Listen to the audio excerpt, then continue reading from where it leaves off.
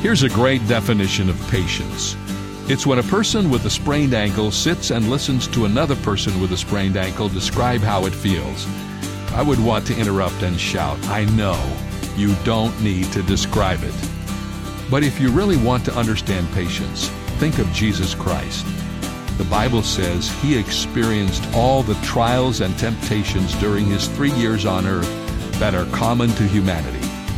Yet he is willing to listen to millions of us pour out our hearts about our problems like it was all new news.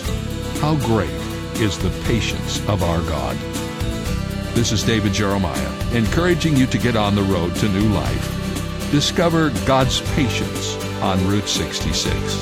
Route 66, driving the word home. Log on to Route66Life.com. Start your journey home today.